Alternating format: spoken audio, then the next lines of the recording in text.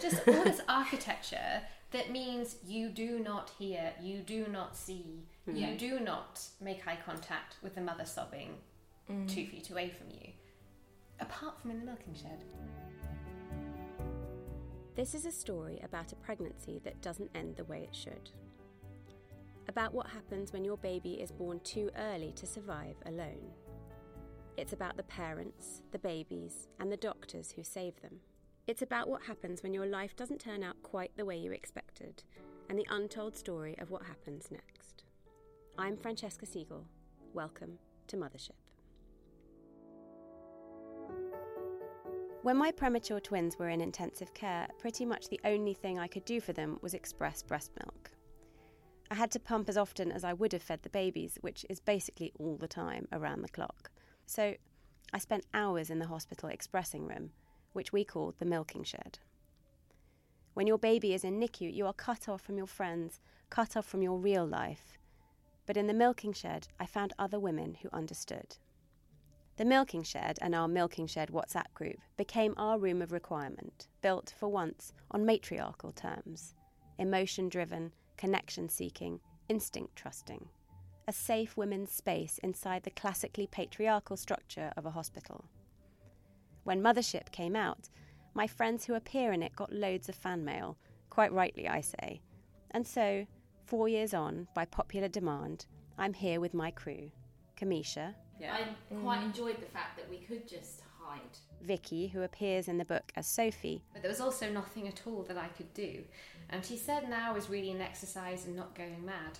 And Catherine, who's not in the book only because we met properly after our babies were discharged. It goes back to the feeling of like whether how do you feel like a mother, and it's things like that that can make you feel like a mother. And I can't emphasise this enough, we want it to be your crew too. We were incredibly lucky to find one another, but it doesn't always happen like that. Because I also got a lot of messages from women feeling lonely and isolated on their wards. And so the four of us got together to talk about the time our babies were side by side in incubators, and to tell anyone who needs to hear it that although we all had hard starts to motherhood, between the four of us we now have 5 beautiful, bonny, cheeky 4-year-olds, and most importantly, that your tribe is out there and we get it. And in my final attempt to recreate the milking shed, we're all topless. No, just kidding. Welcome into the milking shed. The milking shed was a windowless cupboard. It was really a cupboard. There was just a rectangle room with no windows. Yeah, it had leaflets. A lot of at leaflets. the front. A number of chairs, sort of behind each other. There was 2 adjacent and then 2 behind. Sometimes there'd be extra that would pop in. Yeah, and then you would sit there facing the wall and pump for a while. And you could go in that room and be the only person in there, or you could open the door and it was raucous. Yeah. And you just had no idea when you opened the door what you'd find in there. Or you could open the door and there'd be one person weeping. Yeah. Yeah, you would sometimes have to time it. And it's by the time you got noisy. there and back. Yeah, other people's train carriages.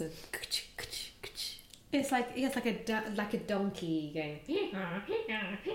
Their pump. Yeah. And then sometimes people would remove their boob and it would like make a farting noise. Oh yeah, very loud suction. It's like, and then but that happened a few times and it would never, no one would ever comment on it. Everyone would be like, I don't know. But there's splashing also. Some people with lots of milk, the splashing noise of other people's milk. But Kamisha, you were just saying that it was such a, what was the word you used, like a retreat. I think it's so important to paint a picture of what it's like being on the ward in terms of all the etiquette about you don't look at anybody else's baby, you don't go in anyone else's incubator. For all important medical reasons about patient confidentiality, but you're very isolated on the ward. Yeah. You have even if you're 2 feet away from even the if you're people 2 from feet whom away. you're isolated. Yeah. And that you have to leave the room if a doctor wants to discuss another baby, or they put these headphones that blast some local radio station on in your ear. So there is just all this architecture that means you do not hear, you do not see, you do not make eye contact with the mother sobbing 2 feet away from you, apart from in the milking shed.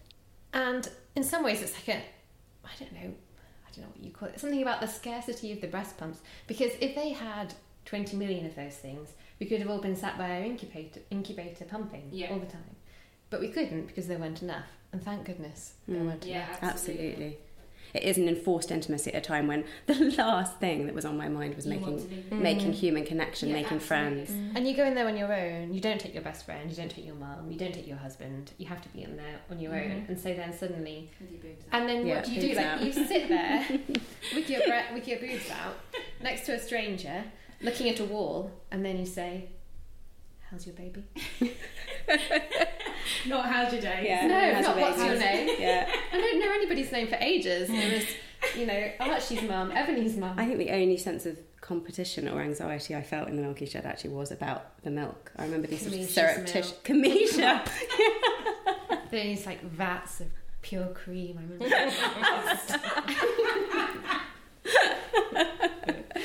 Well, you do surreptitiously...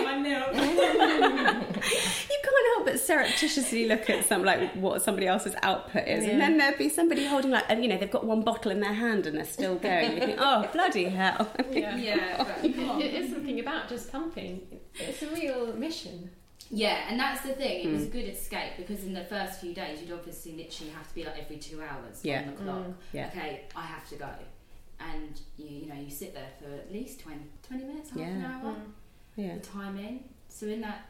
When you think about it, we were in the milking shed at the beginning more than we were actually buying the beds. Because we had so little that we could do for our babies, really, but this was the thing that we were told over and over and over again. This is vital, and also only you can do it. Yeah, you're pretty much pounced on the moment you get into hospital. That's what they want from you. Your breast you need to stop. You need to stop property. breastfeeding. Yeah. As soon as Ebony was born, I was literally being groped. Yeah. Oh yeah. I think I demanded to be shown, even when I was on recovery. In the observation room after the C-section, I was saying, right, give me a syringe. Because it was partly about reclaiming this body that had really let me down. Yeah. That had failed to grow a good placenta, or whatever. But my boobs could do something. My boobs seemed to be working. I was determined that they were going to work. Were they working at that stage? Because my boobs had not got with the programme. There was no sense from my boobs that they knew what they were meant to be doing. I mean, it was days and days and days and days before my milk came in, and the anxiety of that and the fear of that. And I remember about sort of 36 hours in, no, it must have been earlier than that, one of the nurses saying, will you sign this form to allow the girls to have donor milk? Yeah, I'd say. Oh, and I just thought, I was so desperately grateful for the woman who had donated that milk, but it was just, talk about kicking you when you're down. I was like, well, my body is just useless. Can't grow the babies, can't produce the milk. But you had twins, of course. Whereas for me, with my absolutely tiny baby, my 0.3 mils, I was like, I did it! Yes, Thanksgiving. Francesca, you were the only person that actually introduced themselves to me on the ward. Well, because I didn't know I wasn't meant to. I was new, I was an idiot. What did I know? What makes you socially adept? The rest of us. Or socially awkward and totally out of tune with what was meant to be happening. Hello. How lovely to meet you. And she held out her hand. I want to touch people. Germs. Yeah, see, what did I know? You also said, do you want to come over and meet them? Meet your daughters. And so I was like, okay. And so I went over with you and peered at my children. And then nobody had said, would you like to come and meet my child? And then also I didn't know what to say. Because they looked exactly like your child and everyone else's. Oh my god, that little girl looks exactly like my little boy. And then I was thinking, oh no, I'm a terrible mother, because if I had a lineup, would I be able to choose my baby? And I only thought that looking at your baby, because no one else had invited me to look at their baby before. I remember... Do you remember meeting Kamisha? I remember her being, I think you described her as Queen Bee, and that's just so apt, because it felt like she was just the cool girl. We all wanted to be like Kamisha. So she had this group of people, and they always be laughing, they seem to know each other, and I sort of just hover on the edges of their conversation. I do remember seeing you. You were in the kitchen, and you just had seats, and I remember you sitting down, really, really happy, chirping. totally madly in denial. Yeah, madly you were in denial. You were just you. When I was having roast dinner, my mum was actually feeding me, and there was no contractions, nothing. And they told us the hour before, we stopped the drip. I think you're fine. Don't expect anything tonight. Just relax. Recharge. We know you haven't slept at all. So my mum was feeding me chicken because I was just tired, as you do. And it never stops, does it? Suddenly I was like, I turn 18. And I was just like, something's happening. And they were like, what's the matter? Like, what's going on? And I was like, I need to push. And they just all looked at me and then the midwife, which he turned around, he was like, you what? I was like, I need to push. And I had this chicken in my mouth. And then he just looked down, and then he was like, it's coming. And then just slammed the button, and everyone it was just so scary. But she literally came out. Minutes later? A minute. Oh, wow. I think we were just all in shock because we weren't generally expecting her to be there 2 minutes before. And they whisked her over, and I remember she was just, I don't know, it was just crazy, her head. All I could see was her head with this blue hat on, and I was like, is it a boy? I just can't believe how small a head could possibly be, but she was perfect in every other way. And then they whisked her away, and that was it. So, and then we had to wait, and then they kept popping back probably every half hour, because I was like, what's going on now? And they kept saying they couldn't get a line. And obviously when you think now, if you can't get a line, then there's nothing there's nowhere to go. Yeah. I didn't know that, obviously. So I'm like, what's taking them so long? So we just sat and talked and were thinking about names, really. Oblivious to it all. I think you kind of go in survival mode. I didn't really think about the 60% or 70% of not surviving at that moment, really. To me, it was she's come out alive, and that's it. At that time when we were in the hospital, it's a 24-weeker. You don't really know what's going to happen. You don't actually know if it's going to get any further than a day, or So I think it's quite difficult to be positive in that situation when you know a baby's going to turn up at 23 and 6, 24 and 1. I remember going over to give some express milk to the night nurses, and then there was this doll left on the counter.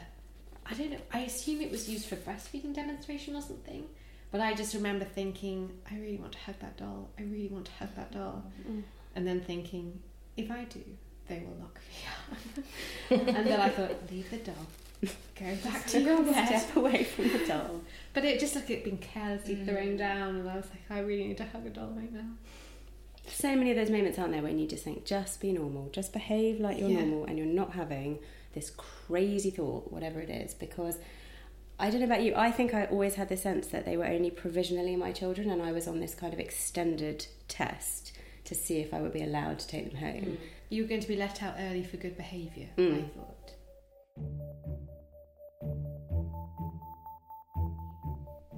In my 20-week scan, the doctor told me that my baby had severe early onset intrauterine growth restriction. He said that the placenta wasn't giving my baby what he needed, that he was starving, and that he was drowning because the blood work showed him that he wasn't getting enough oxygen either.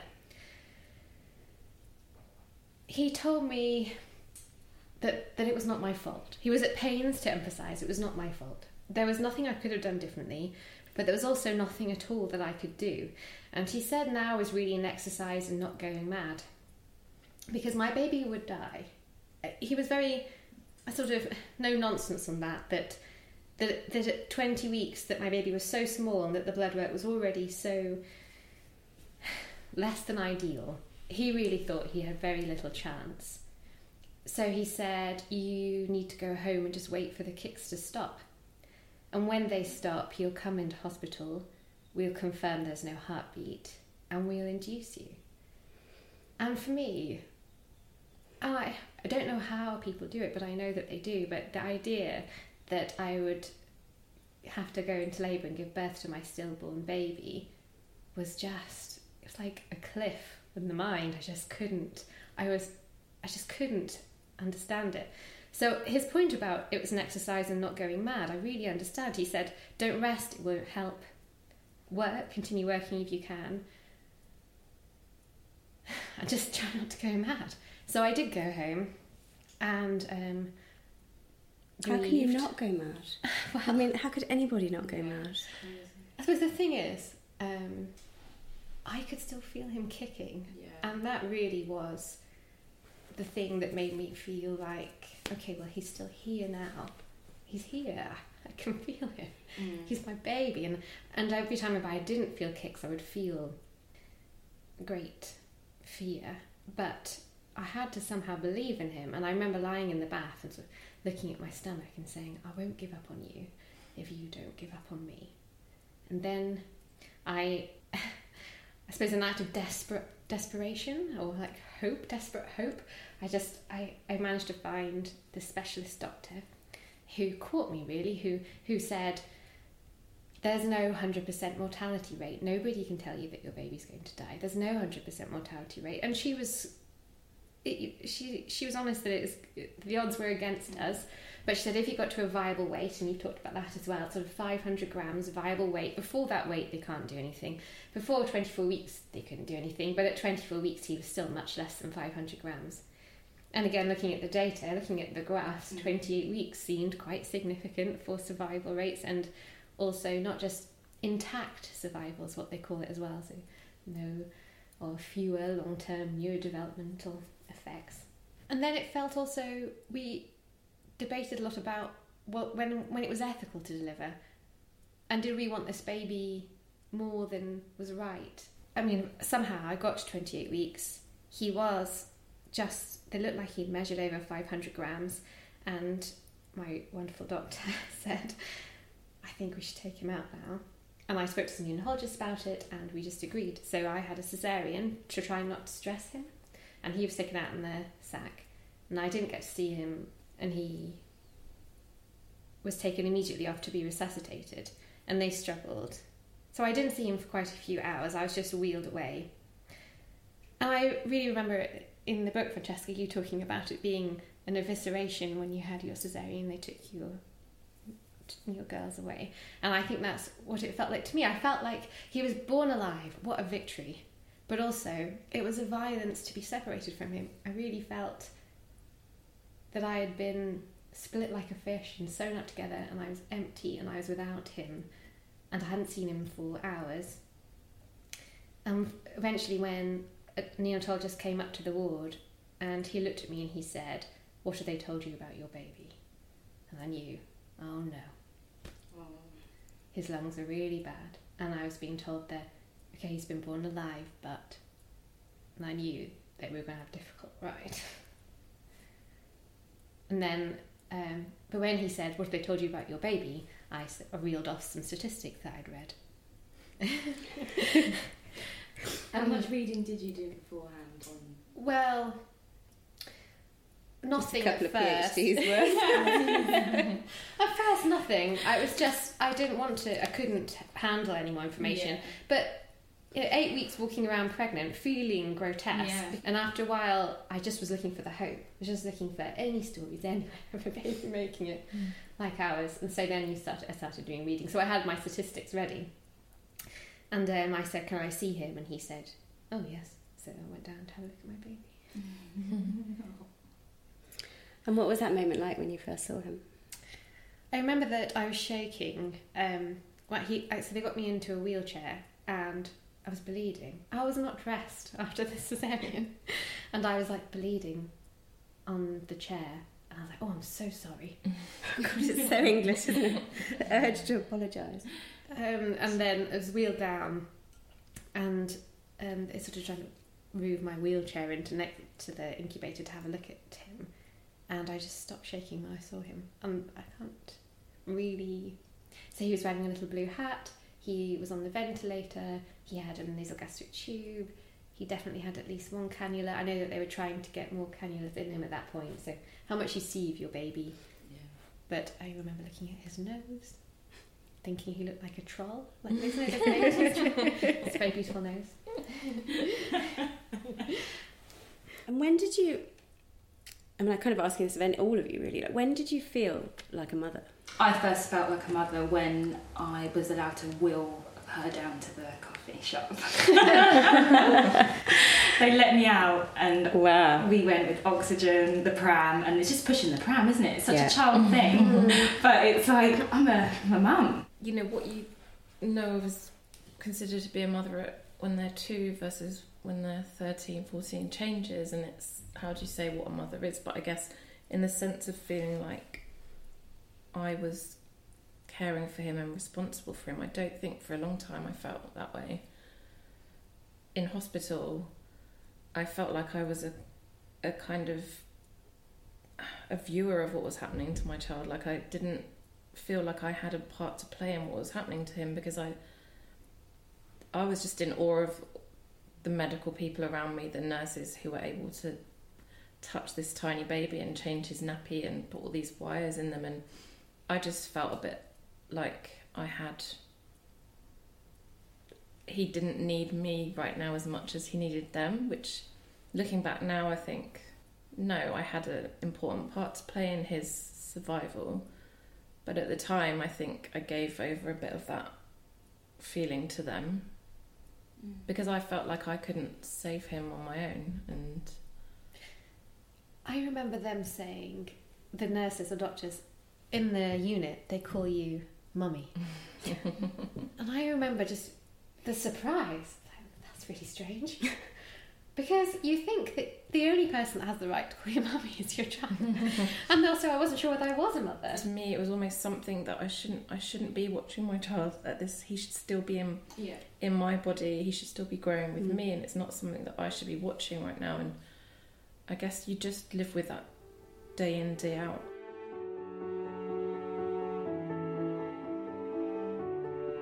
I think if this podcast has one stated aim, it's to connect and empower women who are touched by these issues.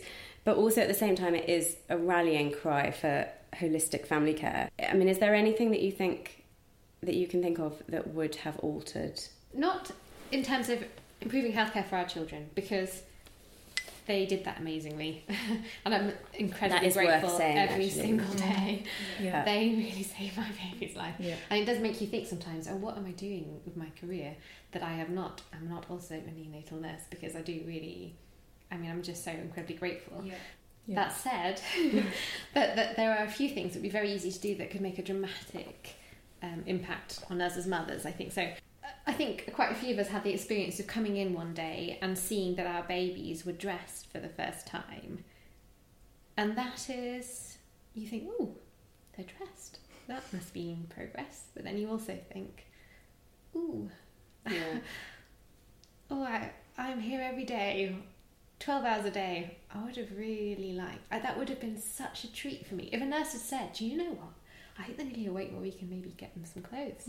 That would have been a golden day. And I would have skipped myself down. I had a couple of things at home that I had been, kissing every night. Yeah. And instead you arrive and they're there wearing something that you think, oh my God, that colour is just all wrong for them. That's just totally no. I would have chosen, I can't believe they see my child in this way. Brown. It's not. And then they said to me, that really, really suits him, that top. And I thought, no, it does not really suit him. But that's a really, really simple thing. It goes back to the feeling of how do you feel like a mother? And it's things like that can make you feel like a mother, putting on their first outfit, choosing the first outfit. It might seem maybe insignificant to someone else, but it's hugely important for us who haven't been able to do that much for our children. Tell me about the mobile. Well, when you start getting to a certain point in NICU, they could start getting ready for things that maybe a baby would have in the normal world, and things like a mobile and sound and sight stimulation, and and we're good, we can start researching what the best mobile is to get him, and did all the usual reviews and time to pick the right one, and that's such a lovely Google search. Yeah. Instead of chance of brain bleed. Yeah, you're exactly. looking at Yeah, it's like you're starting to think this is what I would have been doing. This is where I would have been if this hadn't happened. We picked it up and maybe left it by his bed. But then the next day I came in and a nurse had, in a really, I'm sure, good-hearted, well-meaning way, had put the mobile together and hung it over his cot. And I just felt quite heartbroken. It just felt like there was nothing I could do that was mine, that I could... Felt like that, another small thing, but it had been taken away from me, that chance to be a mother. And and it wasn't the nurse's fault. She was just trying to help, and she really was like apologetic about it. And she was really like, I'm really glad you told me, because You did tell her then that you accepted. Oh, I'm impressed. Yeah, I wouldn't have good. done. I didn't say anything about she, the and she was No, great, I didn't and she really was. She said, no, you need to tell us things like this, because I want to learn that if this is something like this might upset somebody. That's another thing I'd say. It's important to communicate things like this to the medical team. If things like this happen, that you feel maybe someone else that won't happen to, and it's not a massive thing in the grand scheme of it. But I think when you're clawing for some kind of something you can do that makes you feel a bit more normal. The muslins is another one, I think, because they said that, you can buy your own muslins and you can put them next to you so they smell of your skin, and we'll use them to line his incubator as a sort of blanket. So they told this to Matt, my husband, and he'd gone home and he'd researched the softest cotton organic baby sheets, because he didn't know what a muslin was. It sounds like something Jane Austen wears. He doesn't read the baby blogs about muslin. He doesn't know what a muslin is. So he bought this baby sheet. He thought, it's a baby, he needs a baby cot sheet. And he had washed them so carefully at home, and he had put kitchen roll over the radiators, because we were worried about the radiators not being clean enough, and dried them over this kitchen roll in the radiator. And then he'd wanted to put them next to his skin, but he was worried about bacteria, so he had like a good shower first. And then he wore it round his neck like a scarf, and then took it into hospital. So when we put it inside a pillowcase inside his backpack to keep it clean. And he took it to hospital, and we gave it to the nurse, saying, "This is for him." And she said, "He's a cot sheet, it's not muslin, you can't have this." And I was just in the doorway looking at him and looking at his like sad shoulders, and I was so angry with this nurse for saying, "What, do you know how much he's done? And you've just made him feel like a failure again because we've got the wrong thing." Because we're not parents and we don't know. How are we meant to know? And couldn't you really just tuck it under a bit more? Yeah. Is it that different to a muslin? You could have worked. And when she shook it out, one had dropped to the floor, and I was like, "Oh no!" So we just took them home again. But it's just like those little bits. It was a heartbreaking moment. Yeah. And I understand about the nurses. I mean, they must feel like, I can't say anything. These people are so touchy. So sensitive. But to us, it's the world. It's the only thing we can do, isn't it?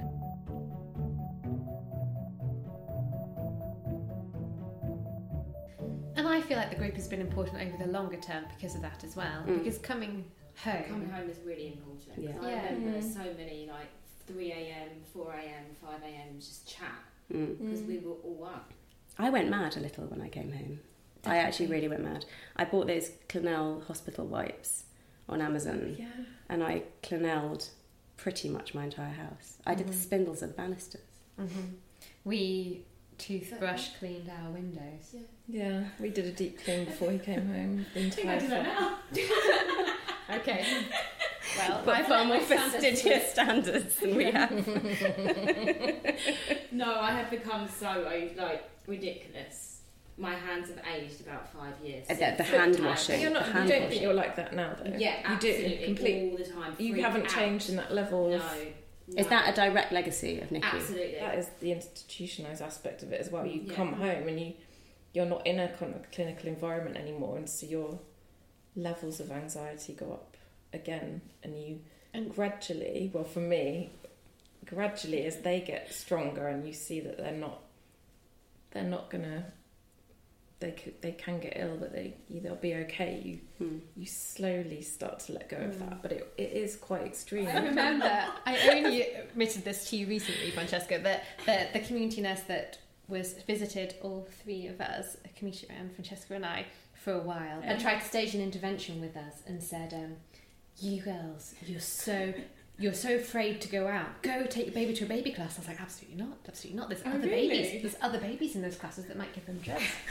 And then she was like, and she said, Francesca, I think you need to go for a manicure with her. I was like, pardon?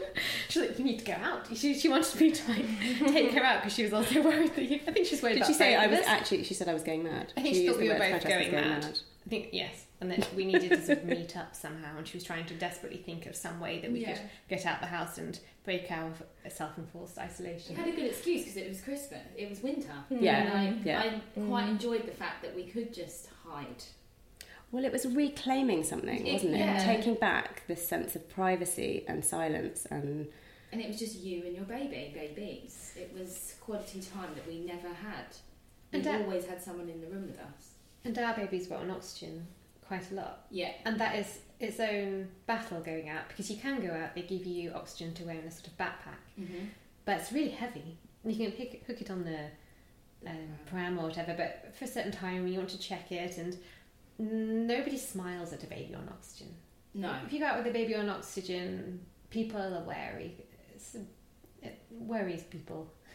And even so, I remember Matt and I going for a walk, and I had the baby in a sling, and he had the oxygen, because it's quite heavy to carry both. But then we had a tube going between his backpack and my sling. So then we're thinking, oh dear, people can't walk through you. You can't walk round lampposts. So we just had to link arms really tightly so that people couldn't walk. Everything was just it's just more complicated. Everything. It's all about not luck again, but it is about.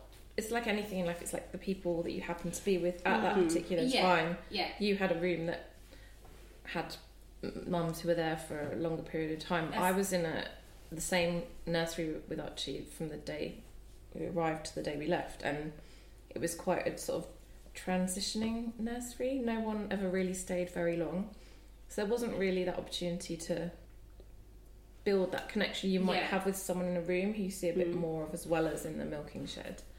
I think that's really important to note also, because a couple of people have written to me after reading Mothership and have said that they have felt bad that they didn't make the same connection that we made with other women on the ward, and they've been sort of and it's made me feel guilty that I've sort of that they have then felt that that's some flaw of theirs.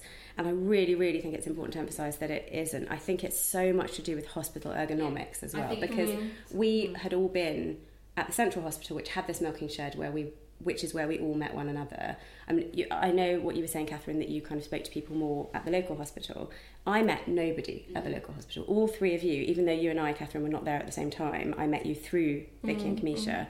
I met nobody at the local hospital, and if that had been my only hospital experience, I would have met nobody. However socially incompetent I might have been, however much I might have barreled over and shook hands with anybody, it just was not conducive to meeting people. And the first hospital happened to be. And so for anyone listening who has been through or is going through this experience and you haven't connected with people, it isn't you. It is just the luck of the shape of your hospital, where they put the milking room. The milking shed in our second hospital, it breaks my heart. The local charity had saved up a lot of money and donated to install these curtains that meant that you then were completely like you were in a changing room, and then instantly you're behind a curtain and it becomes something shameful to be expressing milk, and nobody wants to be the weirdo who sits there with the curtain open, although I applaud Vicky that was what she did. And I would also say people that haven't really made friends in your nursing unit, and although it feels really lonely, you're not alone, because there are loads of us that know what it feels like to be tied to that breast pump, and what it feels like to go home to an empty house when you don't have a baby there.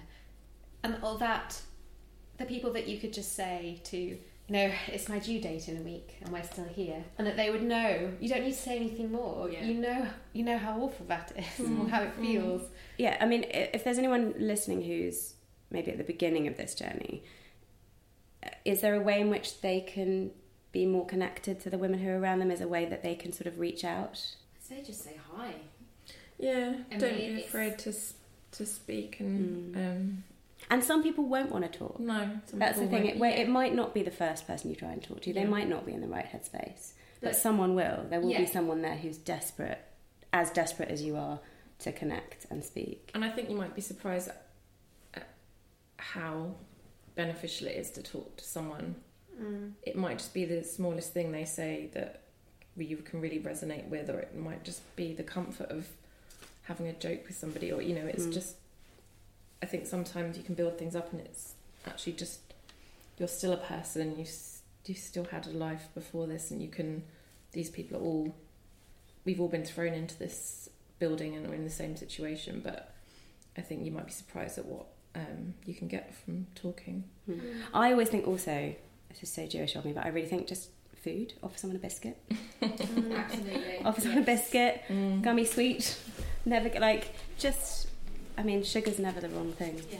Maybe for us, bit is really important, because I did feel as well that having just had a baby, I said earlier, your body is crying out for that baby, and the skin's really important for you as well. And I felt like it helped my milk. I had that skin. So my body was like, oh, there is a baby. And it was like that body knowledge. And the whole thing about this really comes back to what you were saying earlier about that patriarchal knowledge. And the whole idea of body being something modelled on the male, something discrete with boundaries. Whereas if you're a woman, when you're pregnant, you're not one person, but you're not really two. You're somewhere in between, because you are one person, but you've got another person inside you.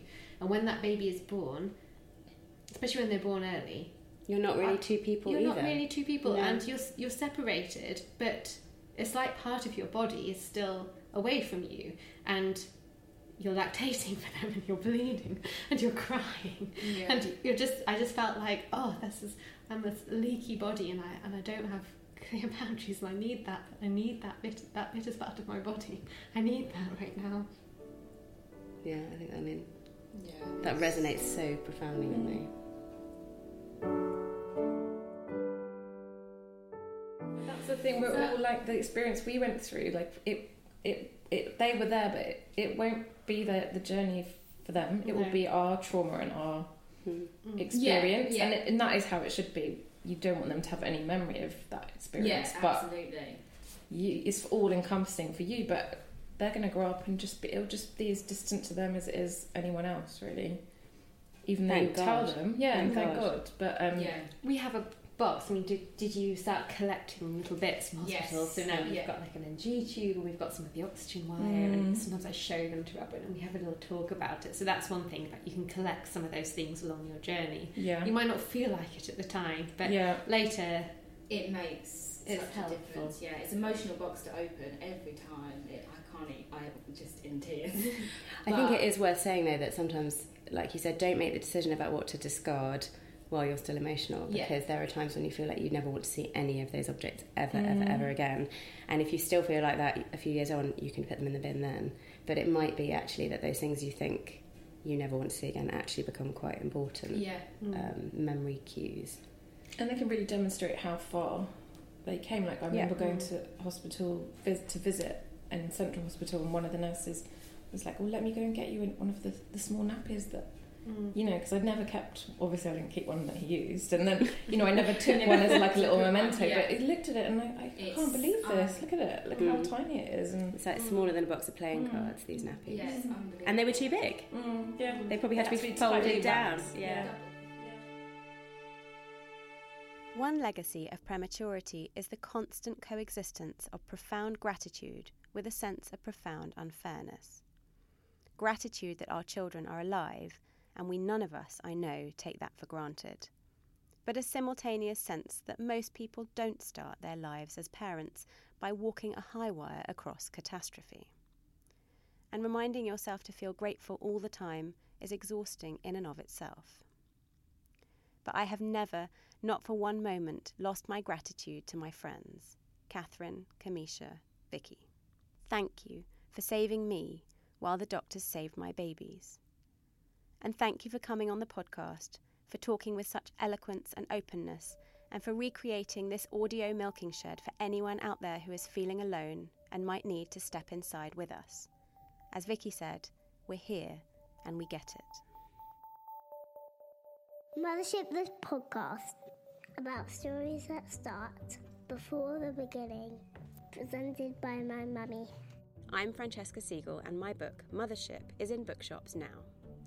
If you want to hear even more of my voice, it's even an audiobook. Mothership the podcast is a Vintage Books production, presented by me, Francesca Siegel, and produced and edited by Lena Norms. Brainstorming and direction by Vicky Spencer. Music is To Clarity by Airy. Thank you for listening, and do come over and follow me on Instagram at Francesca Siegel and Vintage Books at Vintage Books to continue the conversation. I would really love to hear from you.